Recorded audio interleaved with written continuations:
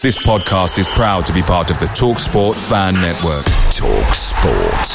Powered by fans.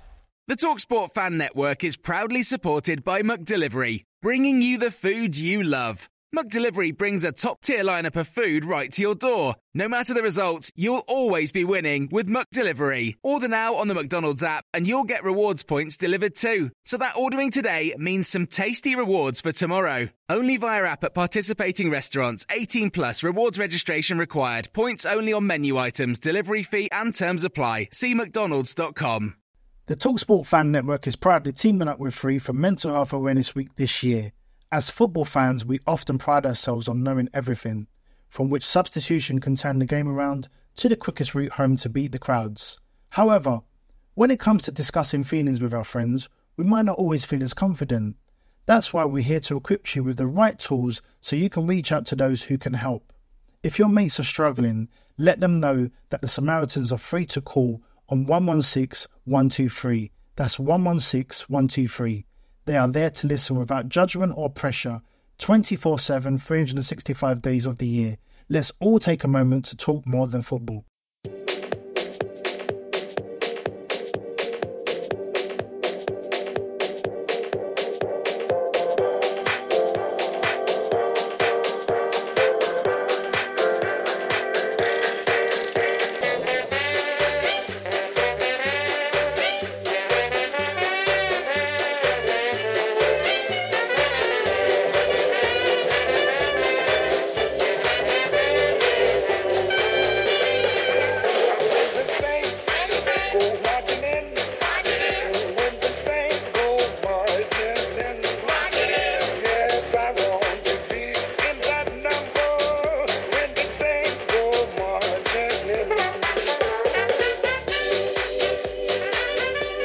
Hello and welcome to Total Saints Podcast, the last episode of 2019 and indeed the decade, with a dedicated weekly pod that goes to the heart of all things Saints FC. And this past week, either side of Christmas, all things Saints has included a fantastic win at Aston Villa, a fantastic win at Chelsea and a respectable 1-1 draw versus Crystal Palace. To help reflect on these fixtures and look ahead to the upcoming games against Tottenham and Huddersfield Town, the latter in the FA Cup, is Steve, Glenn and Lucy. Steve, you were a little bit bar humbug in the last pod, so did Christmas live up to your expectations? I kind of lived down to it, yeah. It was a quiet one for me. Ran with families on Christmas Day and then drove back late that afternoon because who doesn't like driving on the motorways on Christmas Day when it's absolutely empty? It's brilliant. It's like the Autobahn, you can get up to at least 75 on the M27, I imagine. Yes, and the M3. Good. And Lucy, I know you weren't on the last pod, but I'm assuming Highnet household was a thoroughly enjoyable Christmas as well. Lots of decorations, I imagine. Yeah, well, we were at the in-laws for Christmas. I've had like a couple of days off from eating and drinking, and now we're at my parents' for more eating and drinking. So, yeah, it's good stuff. Where are your parents based in the world, just for all the listeners out there that are now wondering? Nottingham. So not far from Robin me. Hood country. Yeah, so, it's good. Just had a lot of cheese, so looking forward to some more booze later. Yeah, all right, how the other half live, eh? And Glenn, as I mentioned, I think all of our Christmases have improved somewhat due to the fact that Saints have managed to pick up some points over that period. So obviously we'll talk about some of the games in a minute, but I think we're all feeling naturally more merrily. Yeah, I mean, the football's been excellent. It's usually I try not to let the football spoil my Christmas, but this year I haven't had to do that at all. It's been pretty good. 7 points out of 9. Can't argue with that at all. No, absolutely. So, well, I think certainly from my point of view, had a really good Christmas myself. Albeit we got one of those Amazon Echo Dots. I don't know if any of you guys have got those. Yeah, but, okay. So I think poor Alexa is already worn out from my children ordering it to do or play something every 30 seconds or ask it what the weather's doing, that sort of thing. So I'm not sure if an Alexa has ever resigned yet, but I'm expecting ours to do so very soon. But there we go. I think that was probably the highlight of Christmas, and getting the 3D St Mary's Stadium, which I think a few people have said is rather fiddly because it's not Lego, it's bricks. But I'm working on that as well. So yeah, it's very, very fiddly. If you haven't got it yet, it's a labour of love, I think will be the phrase there. Have you started yet? I have. I'm up to layer 3, so page 3. How many pages are there? Oh, I have not even looked that far ahead, but the pieces are minute, so it's going to take a while. But there we go. So anyway, does it come with the 20,000 seater Nicola Cortese expansion pack? It comes with the fan zone. The fan zone, yeah. Obviously, it's an empty stadium as well, which which is a bit like St Mary's at the moment. But it looked very impressive when I saw it in the Superstore. So the finished one looks good, Glenn. But yeah, I've not made much progress on it yet. But okay. There we go. Watch this space. But anyway, as this is the last pod of decade 2010-2019, I'm going to test our panel on their Saints memory of the past 10 years. Lucy is very excited about that. In a quiz I've called Saints the Last 10 Years. Do we have to do this? Yeah, really? Totally. I've spent all week preparing this. It's going to be amazing. So, I'm really bad at this kind of thing. Yeah, but you won't be. I promise. Just wait for it. It's along in a while. But as I say, it's the one they all want to win. And even though Lucy's playing that down, I reckon that's the case. So stay tuned. Now, speaking of winning, congratulations to Daniel Goldspink, a Saints fan based in Malaysia, who came up with the winning entry for the recent Name the New Sunday competition we ran, despite entries including Melt Latiz and Musa Gelato. Daniel's The Delicious was a perfect mix of ice cream name and Saints tradition. So Mike of Sundays at the Beach has started selling The Delicious already. So well done to Daniel. Now, as you may remember in the last pod, Steve's comment also was about 2,000 Saints fans at Wembley possibly missing Gabbiadini's 2 goals when he scored just before half-time and just after half-time. So I had to read out one of our patrons. I won't name names because I don't want to embarrass him, but one of our patrons got in touch with an email and said, love the Christmas podcast, thought the worst team of the decade was so hilarious, laughed out loud multiple times. Well done, Glenn. Just wanted to fess up to something I never thought I'd admit to. I flew from San Francisco all the way to London for the League Cup final, went to the match at Wembley and was one of those dumbasses who missed both of our goals. For the first one, I think I went in to grab a beer, and for the second, I think I was taking we'll just call it a number one. Potentially the biggest match I'll ever see Saints play, and I missed both the goals. # major facepalm. So there you go, Steve. We only need to find 1,999 of the other ones now. Excellent. Good stuff.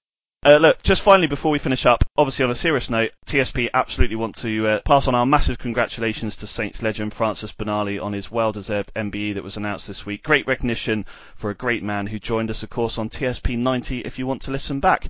And finally, before we get going, it's now less than 2 weeks before TSP 100 live. Tickets have been selling consistently, which we're very grateful for, but if you are umming and ahhing about getting one for you and or a friend or family member, why not? Just go to www.eventbrite.co.uk, eventbrite.co.uk, and search for Total Saints or TSP 100 Live. It's £10 per ticket plus a small booking fee, with 100% of the £10 going to Saints Foundation, and there'll also be an auction with some cool Saints stuff on offer to bid for on the evening as well.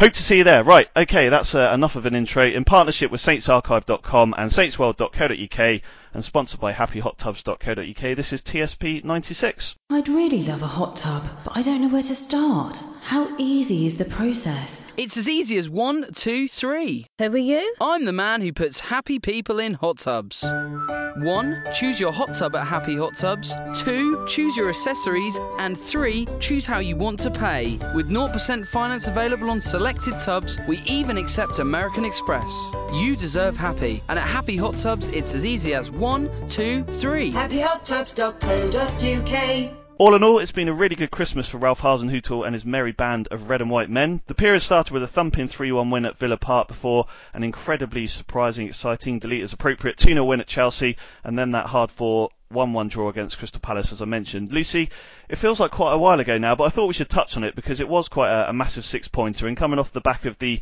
Newcastle and West Ham defeats, that performance and result at Villa Park a couple of weeks ago for Saints winning 3-1 was a really, really big 3 points, and we know the momentum that thing gave us.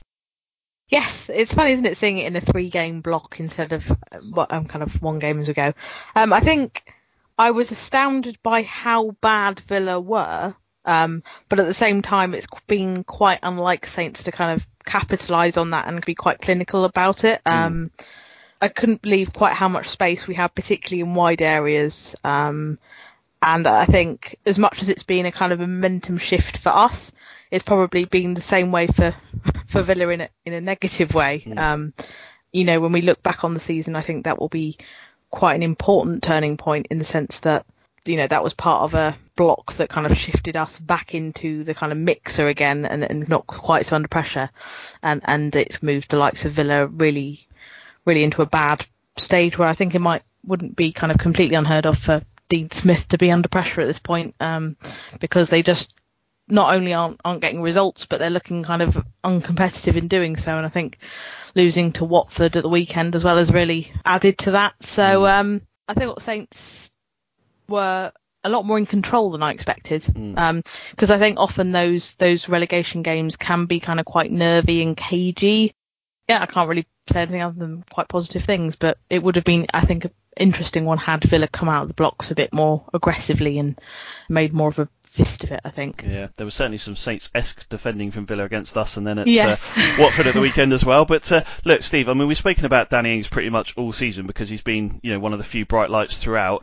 His 2 goals at Villa took him to 11 for 2019-20, and he became only the third Saint after Matt Le Tissier in 94-95 and James Beattie in 2002-03 to score 10 or more Premier League goals before Christmas in a season. We know he's since scored against Crystal Palace as well, but just in terms of what he's achieved this season and a side that's naturally struggled, sum it up. Yeah, I mean, it's been kind of an object lesson in ruthless finishing because there's very few players who have got the conversion rate that he has. Obviously, we're a team that don't create a huge amount of chances, and yet there he is with only Aubameyang and Vardy having scored more goals than him this season in the Premier League. Yeah. I think he's got the highest percentage of a single team's goals with 50% now. Yeah. I mean, with obviously Vardy being miles out in front at the moment, just kind of shows how many goals Leicester have been scoring all over the pitch, I guess. But yeah, I mean, it's been an extraordinary effort, really. Particularly when you factor in that, I mean, everyone's always worried about the fitness side of things. The last 5 years, he's barely been able to string a number of games together, and yet so far, touch wood, there doesn't appear to have been any issues. They seem to have managed his game time very well. Yep. Which I think there was an eye on that with the team selection at Chelsea on Boxing Day. Yep. Which obviously worked absolutely perfectly. But at the end of the day, I mean, you pick your battles, don't you? And they'd obviously worked on something. And having Obafemi and Adams both obviously raring to go, and both had presumably been briefed and building up to it they'd probably been working on that Chelsea game for a couple of weeks. Because of the shortage of time between the games, you probably have to prepare a little bit further in advance. Yeah. So I suspect that those two probably knew they were playing at Chelsea maybe a week or two ago. Yeah, good point. So all of a sudden, having the sort of initiative and the sort of backing of the manager in that sense by getting picked for what is still essentially a big game. Yeah. It's a combination of good man management and also gives those players a bit of a boost. Yeah. And when I made my notes, Glenn, I was keen for us to talk after the Villa game about Jack Stephens as well. Of course, let's forget about the Crystal Palace goal where I know he got outjumped by James Tompkins. Focusing on the Villa game and then sort of the Chelsea game as well. Since he's come back into the side, Glenn, I know you mentioned it a few weeks ago, he's really sort of kicked on from that goal that he scored at the Etihad, and it's not just been, his performances, but I guess the passion he's shown and that sort of leadership-esque skills that we've seen at the back as well. So over the course of the 5, 6, 7 games that he's come back into the side now, someone that's really, I think, added that positivity and sort of consistency at the back, which is, part of the team now picking up results. Yeah, I mean, all defenders make mistakes. Let's not forget this. All defenders make mistakes, especially defenders for teams down near the bottom of the league. If defenders are perfect, then, they're Virgil van Dijk, aren't they? Stephens, as has been discussed numerous times, we've got 5 centre-backs in our squad who are all pretty similar. Yeah. He has made a huge difference since he's come in. He's going to make the odd mistake like he did against Palace, and he is still going to have problems against overly physical centre forwards. Yeah. That's just like he did against Newcastle. But if you take that Newcastle game out, I think he's been excellent since he's come back in. Ralph obviously wanted to go to a back four, and Bednarek was always going to be one of them, so he had to find the best partner for him. Bednarek has to be mentioned as well because he's moved to the left-hand side, and having always played on the right, and he has got back to more or less the level he was at the end of last season. And Stephens is obviously a massive part of that. You can tell he talks more than all the other defenders, and fair play to him. I mean, I've never been his biggest fan, but you have to hold your hands up and say he's done really well since he's come back in. Moving on to Chelsea then, Steve, just briefly to reflect on that. I think the beautiful thing all of us know, and everyone that's listening that follows Saints, is with Saints they're predictably unpredictable. You don't fancy them to go somewhere like that, and then of course they'll put in a fantastic performance and get a win. And I know all of the press has since been about the fact Chelsea lost and their record and how bad they were, but if we can have some bias on the podcast, which of course we want to do, it was a brilliant performance from Saints and a massive 3 points. Yeah, I mean, we set up perfectly, and it was one of those sort of perfect storm games, wasn't it, where we got our tactics absolutely spot on, and we also had the bonus of Chelsea's tactics playing absolutely perfectly into our hands. Lampard hadn't learned anything from the West Ham or Bournemouth games that had come relatively recently, where the away team set up in exactly the same way. If anything, I think we were probably actually more adventurous than both West Ham and Bournemouth. They both got relative kind of smash and grab wins, whereas I think really we had the only clear chances in the game at Stamford Bridge. I mean, Chelsea had a lot of shots, but they were, I mean, apart from really Tammy Abraham's one from at the beginning of the second half. Fairly close range right at the start of the second half. Apart from that, I don't remember McCarthy being extended to any extent. I mean, there was that late free kick that he tipped over, but that was always comfortable. I think most of us would have probably got that, but it was efficient. We were very well organised, and you had players that put in season performances. So you had Armstrong, who was everywhere. You had Adams and Obafemi, who ran their asses off for the time that they were on the pitch. Obviously, Adams got 89 minutes. Obafemi just over an hour. And they both had a big impact. I mean, obviously, Adams still isn't getting the goal, and he was unlucky that Tomori got that toe end on Redmond's cross to take it away from him. But I think, in the context of the way the game went and the individual performances, I don't think Adams should be too concerned about not scoring in that game, because his contribution was excellent. And from a goal scoring point of view, Lucy, I mean, obviously 2 fantastic goals, which Obafemi scoring first, and then a fantastic sort of Brazil-esque team effort for the second one. And I mean, lots of people have mentioned it. I was looking it up. I mean, other than Burnley on the opening day of the season, where we had that funny 15 minutes, we've scored in every single Premier League away game this season, which, when you think of the problems that Saints have had over the last few years scoring goals, seems pretty bizarre, but also excellent in terms of, away from home. They are, as we know, I mean, very much a B+, almost, A performance this season. I think we have one of the best kind of away records outside the top 6. We are 7th in away performance. And I saw Simon Walter from the Daily Echo said that only the top 4 have won more away games than us this season. It's kind of, isn't it? It's a positive and a negative, because you think, that's incredibly impressive, particularly with the limitations we have. But also, if we could have even vaguely average home form, we'd be in so much of a better position. And I think it kind of underlines some kind of mentality shift we seem to have away from home for whatever reason, where players find it easier to perform, especially kind of from an attacking perspective.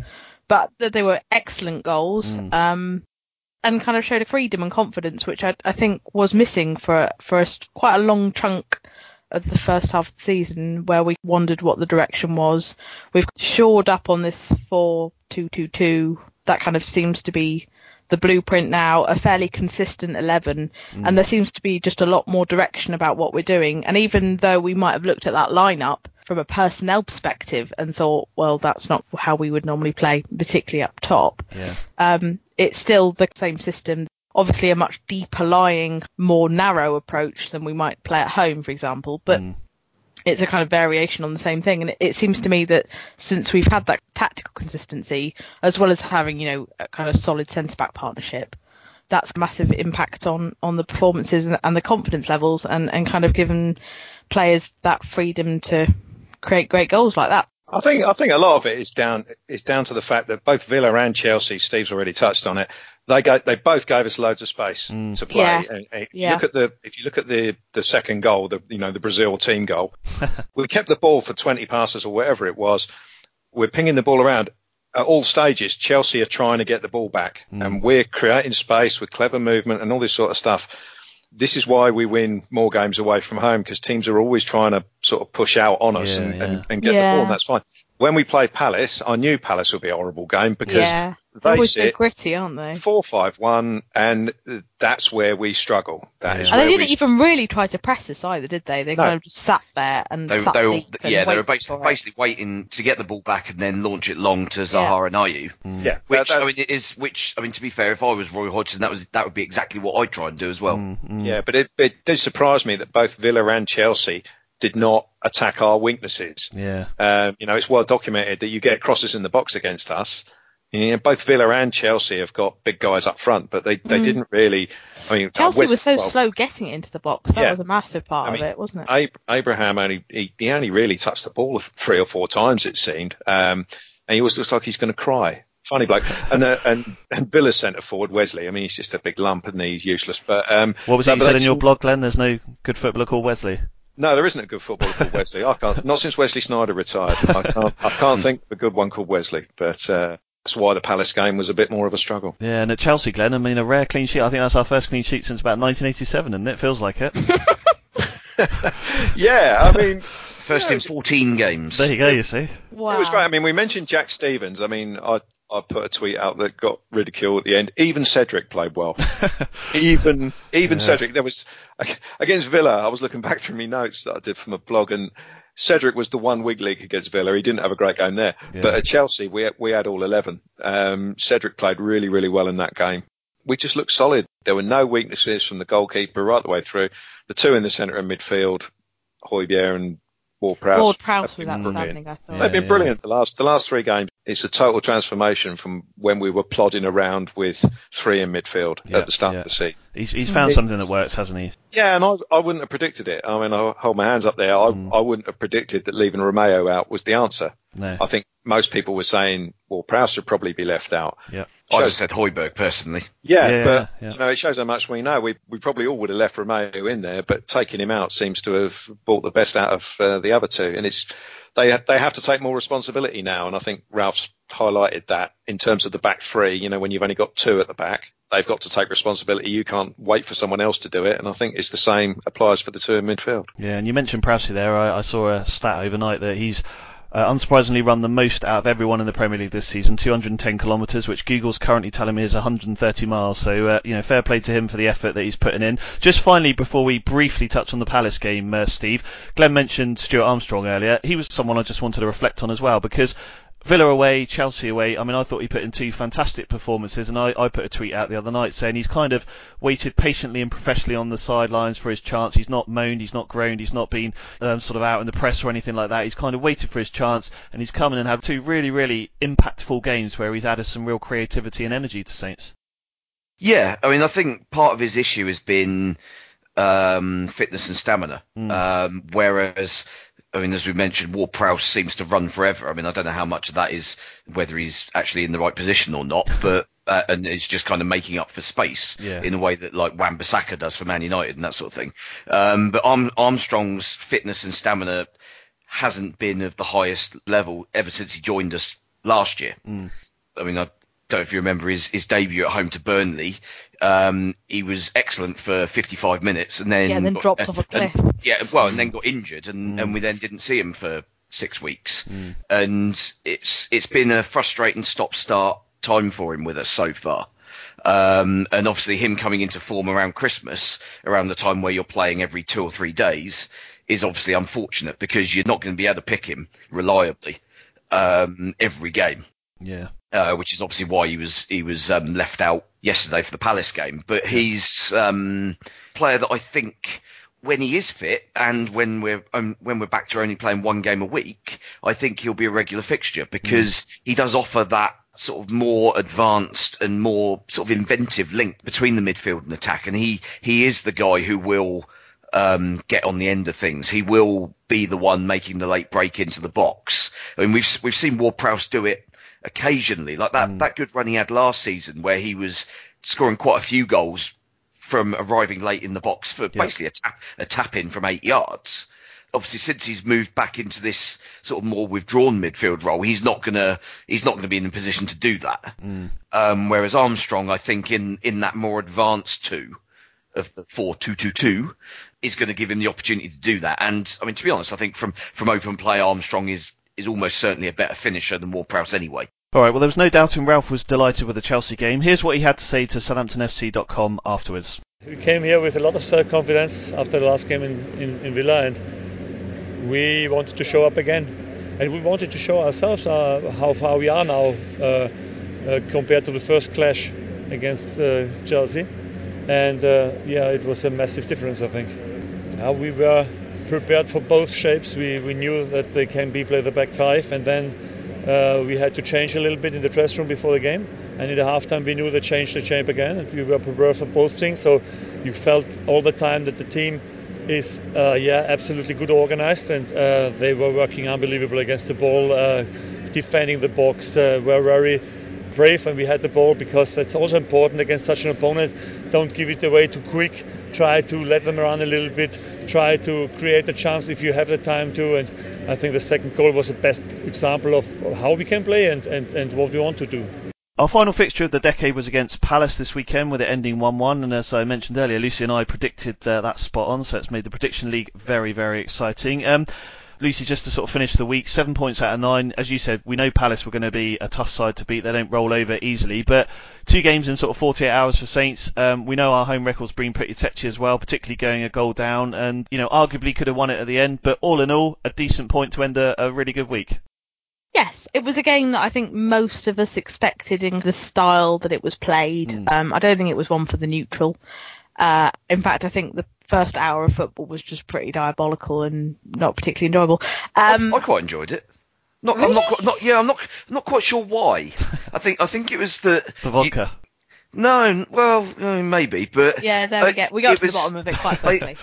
Watching it, I kind of felt like I could see what we were trying to do for the whole game. That is true. There was a very distinct plan, and to be honest, you could say there was a very distinct plan from both teams, and you could see how both teams were trying to suss each other out, and it was just a case of who was going to blink first. I'm not sure clear game plans though necessarily make for a good watch.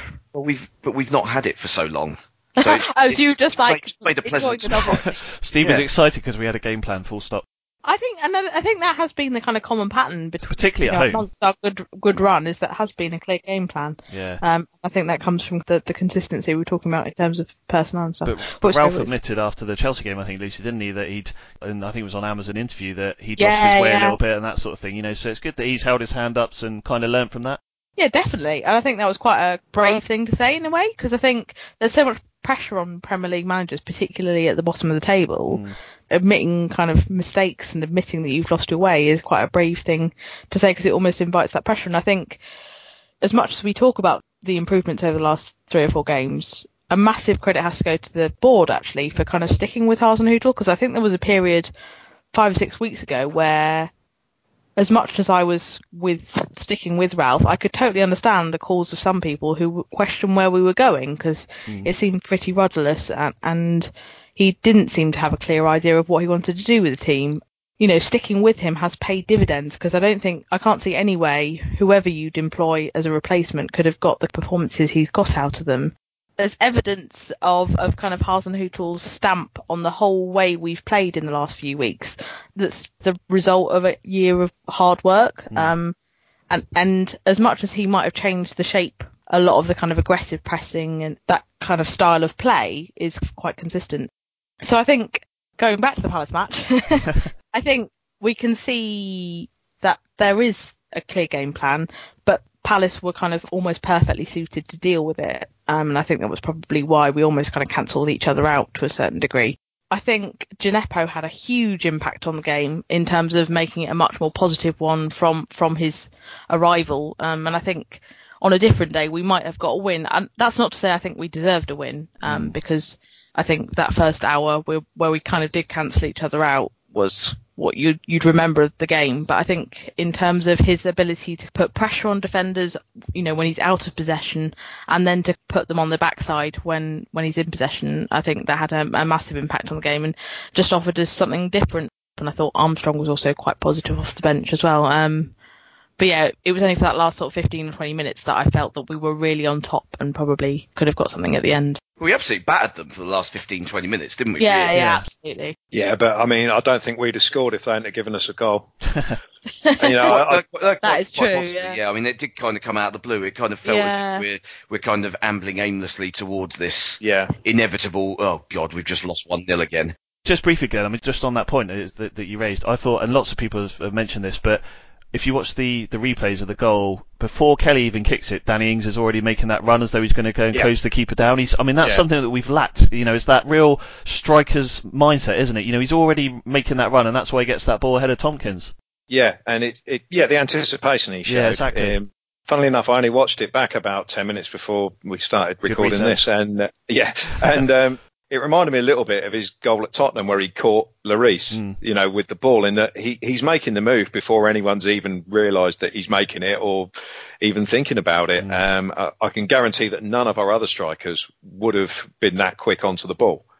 They wouldn't have started the run beforehand. They might have run after the ball had gone behind Tompkins, sort of thing. Yeah. But Ings was always going to get there from the moment the ball left Kelly's foot, and he was always going to score as well. And that was the thing. It was just so unsurprising when the ball hit the net.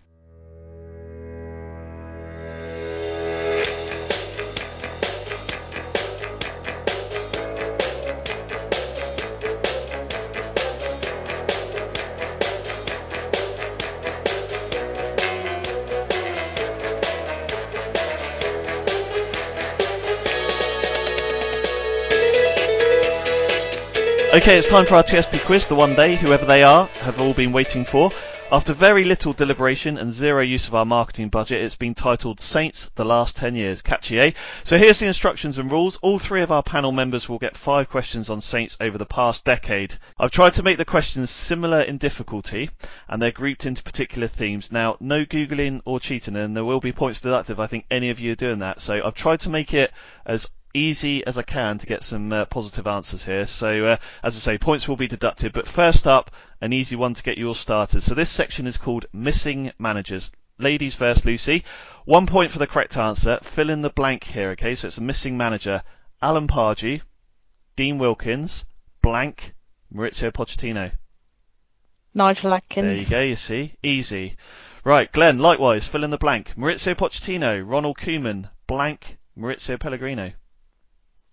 Claude Puel. Yes, flying. Steve, not many to go. Now, here's yours. Claude Puel, Maurizio Pellegrino, blank, Ralph Hasenhüttl.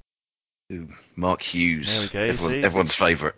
You've all got the 1 point. legendary Mark Hughes. See, no one is going to end on 0. Right, the second section is called Goals, Goals, Goals. So, Lucy, 1 point for the correct answer again, and it's multiple choice, alright? Sadio Mane scored the current fastest Premier League hat-trick in history against Aston Villa at St Mary's in May 2015. What was the official time between his first and third goals? Was it A, 2 minutes 36 seconds, B, 2 minutes 46 seconds, or C, 2 minutes 56 seconds? I think it's 2 minutes 56. Well done, Lucy. There you go. You see, you're flying. Excellent. All right, Glenn. Ricky Lambert scored a hat-trick against Watford in our championship season, 25th of February 2012, up at Vicarage Road. What was the official time between his first and third goals? Was it A, 59 minutes, B, 69 minutes, or C, 79 minutes? Oh, yeah, because this one's in the record book somewhere, isn't it? Just guess. It's just a bit of fun, Glenn. We're only on the second question. Come on, it's serious. Toys out the pram. Serious business. Toys out the pram. B, whatever that was. 69 minutes is wrong, unfortunately. It was 59, which is A, which he scored on 13, 21, and a penalty on 72. Right, Steve, finally, in November 2011, Ricky also scored a hat-trick against Brighton Hove Albion and the despicable Gus Poyet and Maurizio Taricco at St Mary's. How long did it take Ricky to score his 3 goals? Was it A, 10 minutes, B, 20 minutes, or C, 30 minutes? Ooh, well, they were all in the second half, weren't they? I think you don't get a point for that, but they were. What was it, 10, 20, or 30? Yeah. I'm going to go 30. Oh, unlucky. It was 20. So he scored on 49, a penalty on 58. I think that was when Jose Fonte was fouled about 10 yards outside the box, and 69-minute penalty as well. So, okay, after that round, Lucy, you're winning. I'm so ecstatic. The enthusiasm.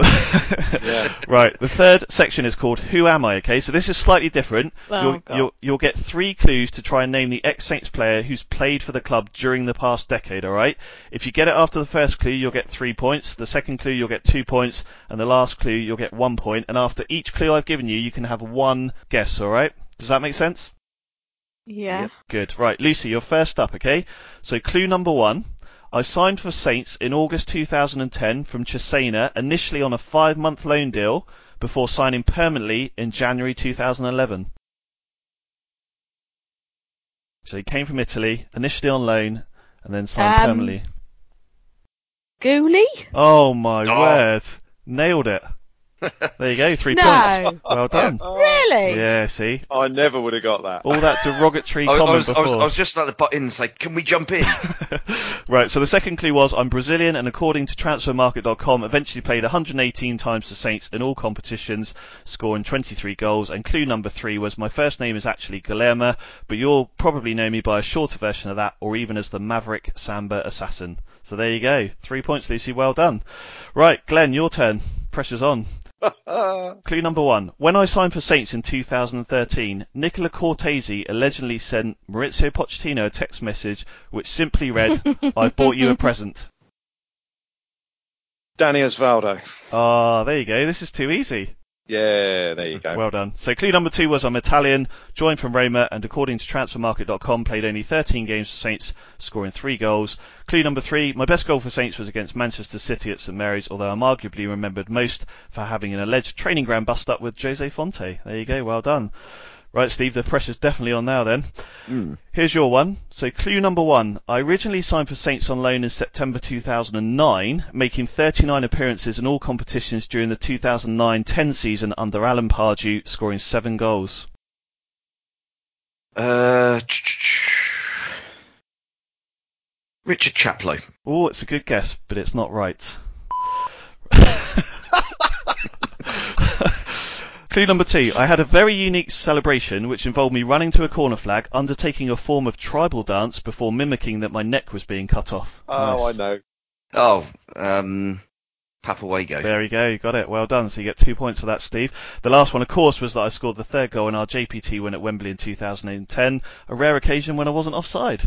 Right, last couple of questions. So number 4 is St Mary's attendances, alright? So again, this is based on the last decade. It's multiple choice again as we play Guess the St Mary's attendance, highlighting the largest home gatherings over the last decade. So Lucy, again, you're first up. So in season 2014-2015, our highest St Mary's Premier League attendance of the season came against Liverpool. A game we lost 2-0, largely because of the ineptitude of Kevin Blind as a back friend. Anyway, was the St Mary's attendance that day A, 30,066, B, 32,509, or C, 31,723. It's pure guesswork this round. C. You sure you're not Googling? Well done. Right, Glenn, in season 2011-12, our highest St Mary's Championship attendance of the season came against Coventry on the final day of the season as Nigel Adkins' lads wrapped up promotion with a scintillating 4-0 win. I was smashed. I don't remember. So was the St Mary's attendance, Glenn, on that day A, 31,497, B, 32,363, or C, 30,978? I'm going to go B. Well done, Glenn. There you go. It was a packed Yeah. house. Steve, last one then. In 2016-17, our highest Premier League attendance at St Mary's came against West Ham United in February as Claude Puel's side lost 3-1 despite Manolo Gabbiadini giving us a 12th minute lead with his first goal for Saints. Was the St Mary's attendance that day, Steve, A, 32,013, B, 31,891, or C, 31,247? B. Well done, Go Steve. down the That's middle. good. Yep, you're spot on. So well done. The last question is Player of the Season winners, alright? So it's fairly simple. I'll name the year and you tell me who won the club's official Player of the Season award, so not the Daily Echo. So listen, there's 2 points if you get it right straight away, and if not, I have a clue I can give you if you need a clue, and if you get it after that, you get 1 point, alright? Cedric. Right, so Lucy, season 2015-2016, who won the club's official Player of the Season award for 2 points? 2015, 2016. Yeah. Romeu?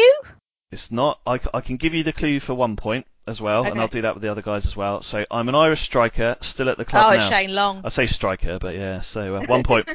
Excellent. All right, well done. He won Player of the Year. He did. He won the club's. Well, I think everyone was in Shit, shock that he got into double figures What? goals, didn't Exactly. I can he guess did. it, you see. I mean, who would guess So it? in a season when we had Van Dijk and all that lot, Yeah, Shane Salah. Long won Player of the Year. My word. he? Everyone Public, loves a trier. public votes. My word. Right, Glenn. So season 2012-2013, who won Saints Player of the Season that year? Ricky Lambert. So here's your clue for 1 point. I'm French and am now at Everton via Man United. Morgan Schneiderlin. Well done. Very excellent. You should get an extra point for the accent. Steve, final question then. I'm French and 2010. I. 2010, 2011, so the early days. 2010-11, so that was promotion season in League One. So,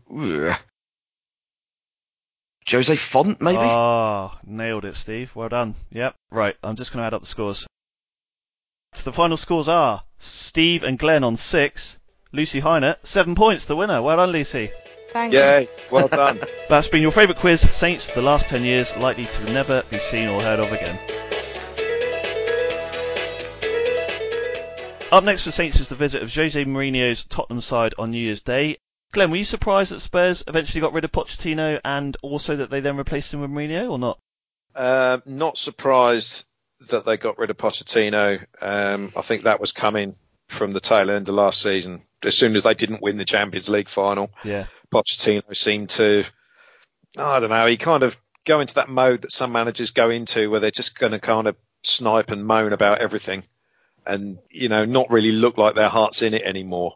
I think what he did last season with Spurs was basically overachieve. And the only way you can overachieve again is by, well, you know, if you stand still in football, you go backwards, basically. And they were never going to spend the amount of money that was going to enable him to take it forward. So I could see why he was fed up. And I think eventually that permeates throughout the club and the owners don't have a lot of choice. Was I surprised they got Mourinho in? No, because he'd been kind of touting himself on in the media for quite a while. He kept his hand in doing punditry and stuff, and I don't know if anyone ever saw his punditry, but he was usually sort of quite brilliant. It was almost like he was doing a job interview. He was very impressive whenever they spoke to him. And just to remind people that, I don't know how old he is now, mid-50s, I guess, but he's, you know, I might be mid-50s, but I'm still around sort of thing. And I think ultimately he will do a very good job for Tottenham. He will add that sort of winning mentality that they've never had. And I'd be amazed if he doesn't, you know, win them the trophies that they haven't won since 1840 or whatever. I think he will ultimately do a very good job there. And Steve, look, I mean, they'll be coming into this game having won one, drawn one, and lost one of their last three. Of course, they drew at Norwich. VAR aside over the weekend. Saints, of course, will be coming into it unbeaten in 3. We did beat them in the similar fixture last season, of course, thanks to Prowsey's free kick. So we know that Saints will probably be full of confidence, but we know Tottenham are a good side and they will create chances. So it's probably quite a hard one to predict, really. Yeah, I mean, I don't really share Glenn's confidence about Mourinho. I think they seem to almost have done the full Mourinho 3-year cycle in the space of about 3 months that he's been there. Like the last 2 or 3 weeks have been shambolic from their perspective, and they were quite lucky to get any sort of result at Norwich the other night. I mean, if they put in that sort of performance against us, we'll beat them. I've absolutely no doubt about that. The issue will be whether we can bring the performance that will prompt them to collapse in a heap, as they kind of did in the second half against us last season. Yeah. We were very lucky in that game last season that they didn't basically go for the jugular when they were 1-0 up. Yeah. Because we basically didn't show up first half. Ralph gave everyone a good kicking at half time, and we came out and sort of tore into them and got ultimately a deserved win. They're obviously still a good team. They're still up in 6th place, I think. Yep. So they're obviously no mugs, but they are not the side that they were even last season. Yeah. I would say. I mean, first half of last season. I think the second half of last season, particularly away from home, they were poor, and their Champions League exploits kind of masked the fact that they were actually already massively on the come down. Yeah. I think what Mourinho's doing at the moment, if I can just jump in there, I think what he's doing in his first few games pre-January, he's kind of having a look at some players. I noticed the guy who made the horrendous mistake against Norwich, Juan Foyth, he never usually plays, and he's kind of given him a game. So I think the results have been a little bit inconsistent because they've still won. Letting players hang themselves out to dry, if you like. So he loves doing that kind of thing as well, because it lets him isolate exactly who he wants to isolate and force them out and kind of create the siege mentality, which he loves to inspire at every club he seems to be at, whether they're good or not, kind of thing. Yeah, so, I mean, he's already obviously undermined Eric Dyer by taking him off after 20 minutes. Yeah. Undermined Ndombele the other day, when supposedly said that he didn't want to play. Or something, yeah. I mean, why would you come out and say that? Just say he's injured. Nobody's going to be any the wiser. brand new signing, record signing for what, 60 million quid. Yeah. You're not going to be and selling him. And he's only just turned 23 as well. It's not like he's, a finished. It's not like he's a seasoned pro. It's also interesting that some of their traditionally very strong players don't seem to be playing as well. Toby Alderweireld doesn't seem to be the player he was 2 years ago. Although he's just signed a new contract. Kane's scoring goals, but he's not playing well. No, he's not moving, is he? And he's very deep, very, very deep. It's like Dele Alli's a striker almost. Vertonghen is another one who doesn't seem to be playing as well as he was before. So could be a good time to play him. It was like Saints saying that Obafemi was out with sickness. I just assumed he'd loved his goal so much that he went out and got hammered in Southampton on Boxing Day night and then wasn't really fit for the ground. But there you go. So let's have some predictions then. The prediction table is looking very, very competitive now based on the recent Christmas fixtures. So Steve is on 13 points. Both myself, Lucy and Glenn are all on 15 now, so very, very competitive. Lucy, for the Tottenham game then, what's your prediction for that one? I'm going for a 1-1 draw. I fancy they're a little bit on the rock. The Norwich result will have been a bit of a shock, so I'm thinking we can get something out of that. Although, if you'd asked me a few weeks ago, I'd probably say something completely different. So there we go. Fair enough. No, that's good. Steve, what about you? Yeah, I mean, I still subscribe to the idea that away from home Spurs are a little bit flaky and they can be got at. And I mean, if we've got the game plan that I'm sure Ralph will be coming up with, then I think we can win this game. Yeah. So I'm going for 2-1. Ooh, all right, nice, like that, cool. Glenn, what about you? Yeah, I'm with Steve. There's obvious weaknesses in this Spurs team, especially at right back. With Aurier is just a clown. So if we've got Gineppo on the left wing or Redmond or Boufal, whoever it is, I fancy us to have some joy down there. Their defence doesn't look strong. And as long as we can handle Kane up front and our centre-backs stand up, I fancy us for a 2-1 win as well. Yeah, especially with Gazzaniga in goals. So, right, I'm going to go for a 2-2 Desmond as Steve Grant here. So I think, as you say... I thought I was being optimistic with my draw, and now I feel like I've been very negative. Just because I've gone for a draw as well? Yeah, pretty much. Yeah. Right, okay. But yeah, I think just because Ralph's got a bit longer to work with them, I think Spurs are capable of scoring goals, but I agree with you guys. I think Gazzaniga and defensively, there's going to be opportunities for Saints there, so I'm going for 2-2. But Lucy, look, just before we finish up, after the Spurs game is the Huddersfield Cup game, so hopefully a chance for Saints, after all the sort of razzmatazz of the Christmas fixtures and not much rest time, a chance for maybe a few of the fringe players, who knows, to sort of come out and against a team that are struggling in the Championship. So hopefully, from a Saints point of view, good chance to get through to the next round of the FA Cup. Yeah, it should be. On paper, you'd think, 19th, 20th in the Championship, not doing particularly well. I think relegations hit hard. They weren't really ready for it, I don't think, in kind of a preparation way, even though we kind of all knew. Difficult to change that much of a losing mentality, isn't it, when they're losing literally every week? Yeah, that is true. I would expect Saints to kind of go with a similar shape to what they've been doing the last few weeks, but shape the personnel up a little bit, I suppose. Chance to kind of give Danny Ings a rest, and people like Ward-Prowse and Højbjerg that probably have had quite a lot of minutes, and are probably feeling the strain a little bit. And I'd be quite confident that we can come up with quite a solid home win, really. I'm not particularly concerned by much. I've seen them a couple of times this season, and there's nothing that particularly concerns me. So yeah, I think opportunity to kind of give people opportunities to, fringe players to have a go, and yeah, hopefully a straightforward win. But then it's Saints, so is there ever a straightforward win? There's certainly not, is there? But no. But I think we're all agreed, just sort of yes or no answers, if particularly no's. But I think we're all agreed still very much that a club like Saints should absolutely be taking cup runs seriously. We know Ralph did that with the Carabao Cup, so I think we're all agreed. He should probably try and put out as strong a side as possible, right? Yeah, given that we're not in the complete brown stuff that we were 6 weeks ago. I think if we were still like properly mired in it, you'd have to throw it. Then you'd probably make an argument for just tossing it and saying do whatever. We'll just give ourselves a couple of extra weekends where we will actually have a game off and be able to kind of work on getting things right for the more important league games. But now we've built up a little bit of a head of steam. No reason why we can't kind of vaguely attack it. Yeah. All right, just for fun then, making it abundantly clear that this is not for the Prediction League, because that's only for the Premier League. Let's rattle through these. Glenn, Huddersfield at home, what are you going for? 2-0. 2-0. Me too, I'm going for 2-0 to jump in there. Lucy? 2-0. 2-0. Steve, 2-0 all round? 4-1.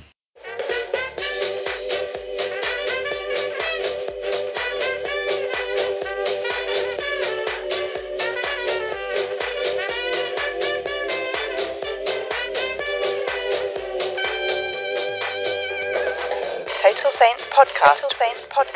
Sponsored by happyhottubs.co.uk.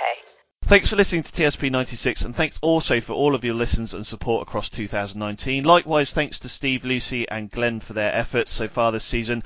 Like all of you guys out there, I wish you three a very happy new year when it comes. That's it for the decade now, and what a roller coaster it's been. Just a few memories that stick out: a Johnson's Paint Trophy Wembley win, back-to-back promotions, cheering on some incredible talents, waving off some mercenaries, winning a game 8-0, losing a game 9-0, finishing 6th in the Premier League under Ronald, beating Inter Milan 2-1 at St Mary's, playing against them in front of 8,000 Saints fans at San Siro, a couple of nervy but successful relegation battles, and of course ending it all by stuffing them lot 4-0 in their own backyard. None of that would have been possible without the late and great Marcus Lieber saving our club. Let's hope the next 10 years are at least half as much fun. See you in 2020. Up the Saints and keep marching in.